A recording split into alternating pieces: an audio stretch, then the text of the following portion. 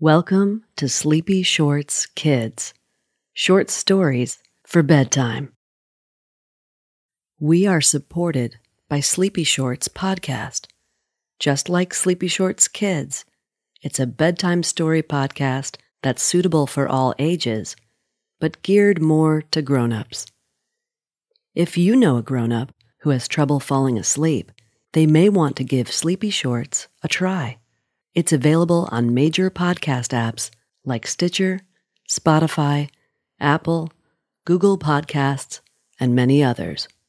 Or simply say, "Alexa, play the Sleepy Shorts podcast." Just be sure to add please and thank you. Now, relax and get comfortable.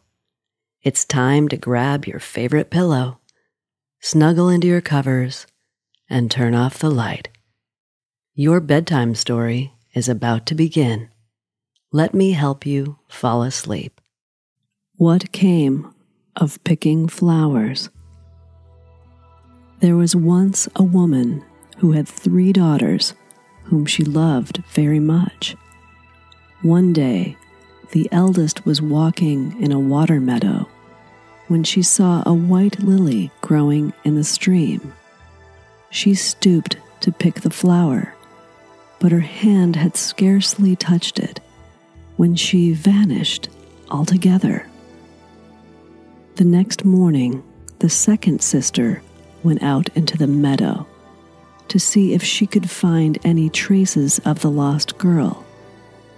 And as a branch of lovely roses lay trailing across her path, she bent down to move it away, and in so doing, could not resist plucking one of the roses. In a moment, she too had disappeared. Wondering what could have become of her 2 sisters, the youngest followed in their footsteps and fell victim to a branch of delicious white jasmine. So the old woman was left without any daughters at all. She wept and wept and wept all day and all night, and went on weeping so long that her son, who had been a little boy when his sisters disappeared, grew up to be a tall youth. Then one night he asked his mother to tell him what was the matter. When he had heard the whole story, he said, "Give me your blessing, Mother, and I will go and search the world until I find them." So he set forth, and after he had traveled several miles without any adventures, he came upon 3 boys fighting in the road. He stopped and inquired what they were fighting about. And one of them answered, "Our father gave us a pair of boots, a key, and a cap. Whoever puts on the boots and wishes himself in any place will find himself there. The key will open every door in the world. And with the cap on your head, no one can see you. Now our eldest brother wants to have all 3 things for himself, and we wish to draw lots for them." "Oh, that is easily settled," said the youth. "I will throw this stone as far as I can, and the one who picks it up first shall have the 3 things." So he took the stone and flung it, and while the 3 brothers were running after it, he gathered the 3 items, and drawing hastily on the boots, he said, "Boots, take me to the place where I shall find my eldest sister." The next moment, the young man was standing on a steep mountain before the gates of a strong castle guarded by bolts and bars and iron chains. The key, which he had not forgotten to put in his pocket, opened the doors one by one, and he walked through a number of halls and corridors till he met a beautiful and richly dressed young lady who started back in surprise at the sight of him and exclaimed, "Oh, sir, how did you contrive to get in here?" The young man replied that he was her brother and told her by what means he had been able to pass through the doors. In return, she told him how happy she was, except for one thing, and that was her husband lay under a strange spell that turns him into a bird, and she could not find the wicked monster who was the cause of his feathered fate. They talked together for a long time, and then the lady said he had better leave her, as she expected her husband back at any moment, and he might not like him to be there. But the young man assured her she need not be afraid, as he had with him a cap which would make him invisible. They were still deep in conversation when the door suddenly opened and a bird flew in.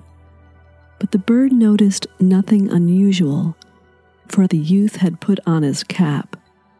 The lady jumped up and brought a large golden basin, into which the bird flew, reappearing directly after as a handsome man. Turning to his wife, he cried, "I am sure someone is in the room." She got frightened and declared that she was quite alone, but her husband persisted, and in the end, she had to confess the truth. "But if he is really your brother, why did you hide him?" he asked. "I believe you are telling me a lie, and he had better not come back here." At this, the youth took off his cap and came forward. Then the husband saw that he was indeed so like his wife that he doubted her word no longer, and embraced his brother-in-law with delight.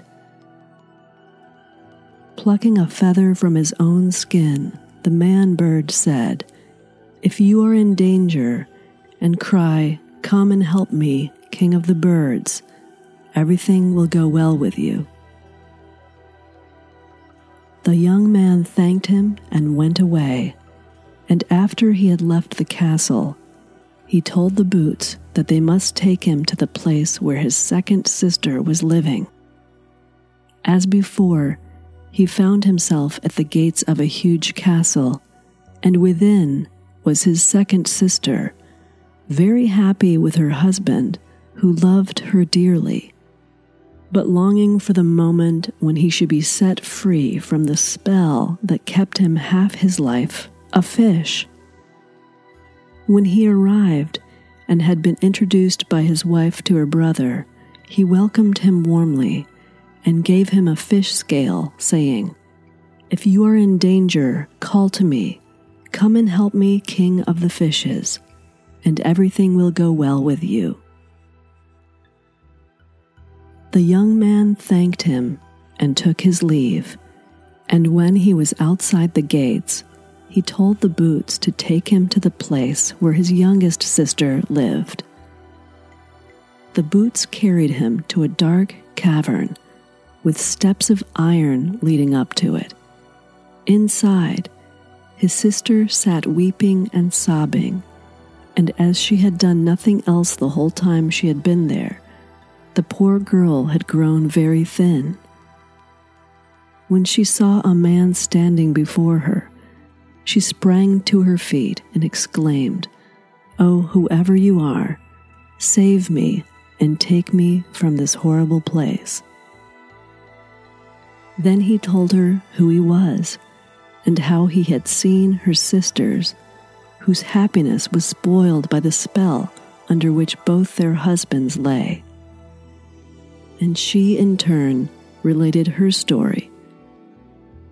She had been carried off in the water meadow by a horrible monster who wanted to make her marry him by force, and had kept her a prisoner all of these years. Every day he came to beg her to consent to his wishes and to remind her there was no hope of being set free, as he was the most constant man in the world, and besides that, he could never be sent away. At these words, the youth remembered his 2 enchanted brothers-in-law, and he advised his sister to promise to marry the old man if he would tell her why he could not be sent away.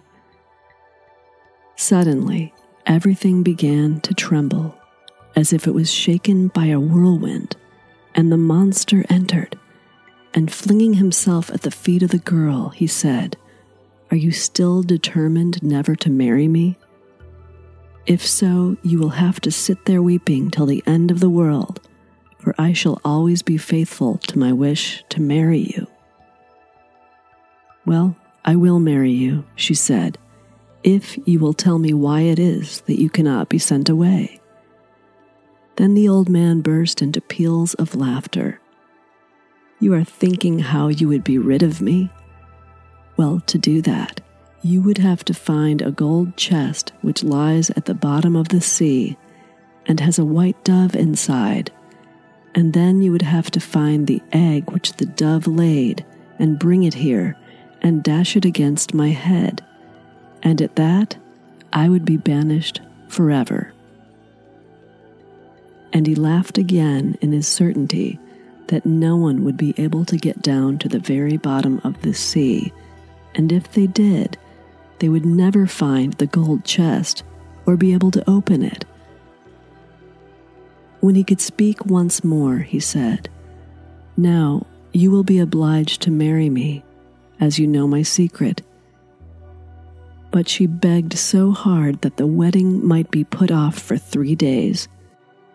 That he consented, and went away rejoicing at his victory. When he had left, the brother took off the cap which had kept him invisible all this time, and told his sister not to lose heart, as he hoped in 3 days she would be free. Then he drew on his boots and wished himself at the seashore, and there he was directly. Drawing out the fish scale, he cried, "Come and help me, king of the fishes." And his brother-in-law swam up and asked what he could do. The young man related the story, and when he had finished, his listener summoned all the fishes to his presence. The last to arrive was a little sardine, who apologized for being so late, but said she had hurt herself by knocking her head against a chest of gold that lay in the bottom of the sea. The king ordered several of the largest and strongest of his subjects to take the little sardine as a guide and bring him the chest. They soon returned with it and laid it down before him. Then the youth produced the key and said, "Key, open that chest." And the key opened it, and though they were all crowding around, ready to catch it, the white dove within flew away.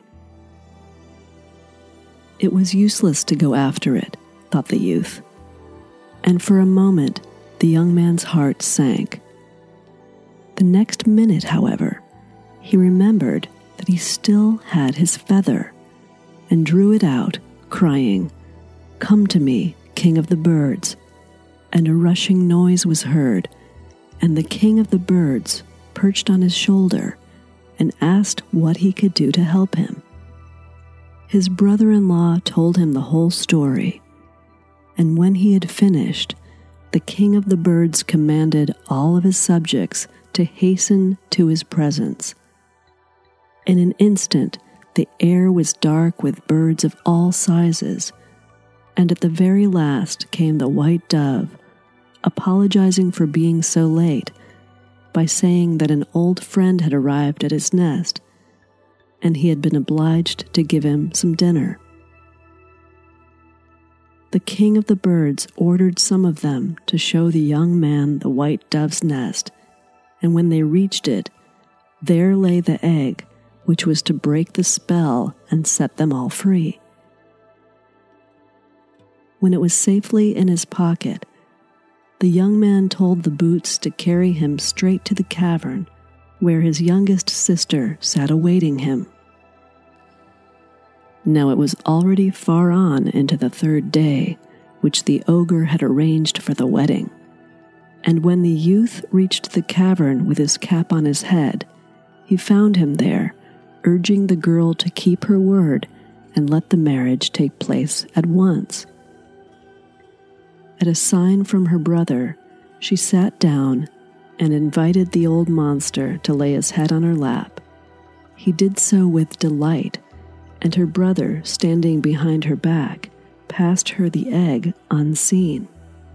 She took it and dashed it straight at his horrible head, and with a groan that people took for the rumblings of an earthquake, he disappeared right on the spot, never to be seen or heard from again. As this happened, the husbands of the two eldest daughters resumed their proper shapes, and there was much thanks and rejoicing in their households. The siblings sent for their long-lost mother, whose sorrow was unexpectedly turned into joy at the reuniting of her family. She warmly greeted her sons-in-law, and the merry assembly feasted and celebrated for days. Having completed his mission, the young man returned the cap, the key, and the boots to the quarreling boys, for he had no further use of them. And the youngest sister was rich to the end of her days, because the chest which held the dove, found on the bottom of the ocean and made entirely of gold, fetched quite the fortune. Good night.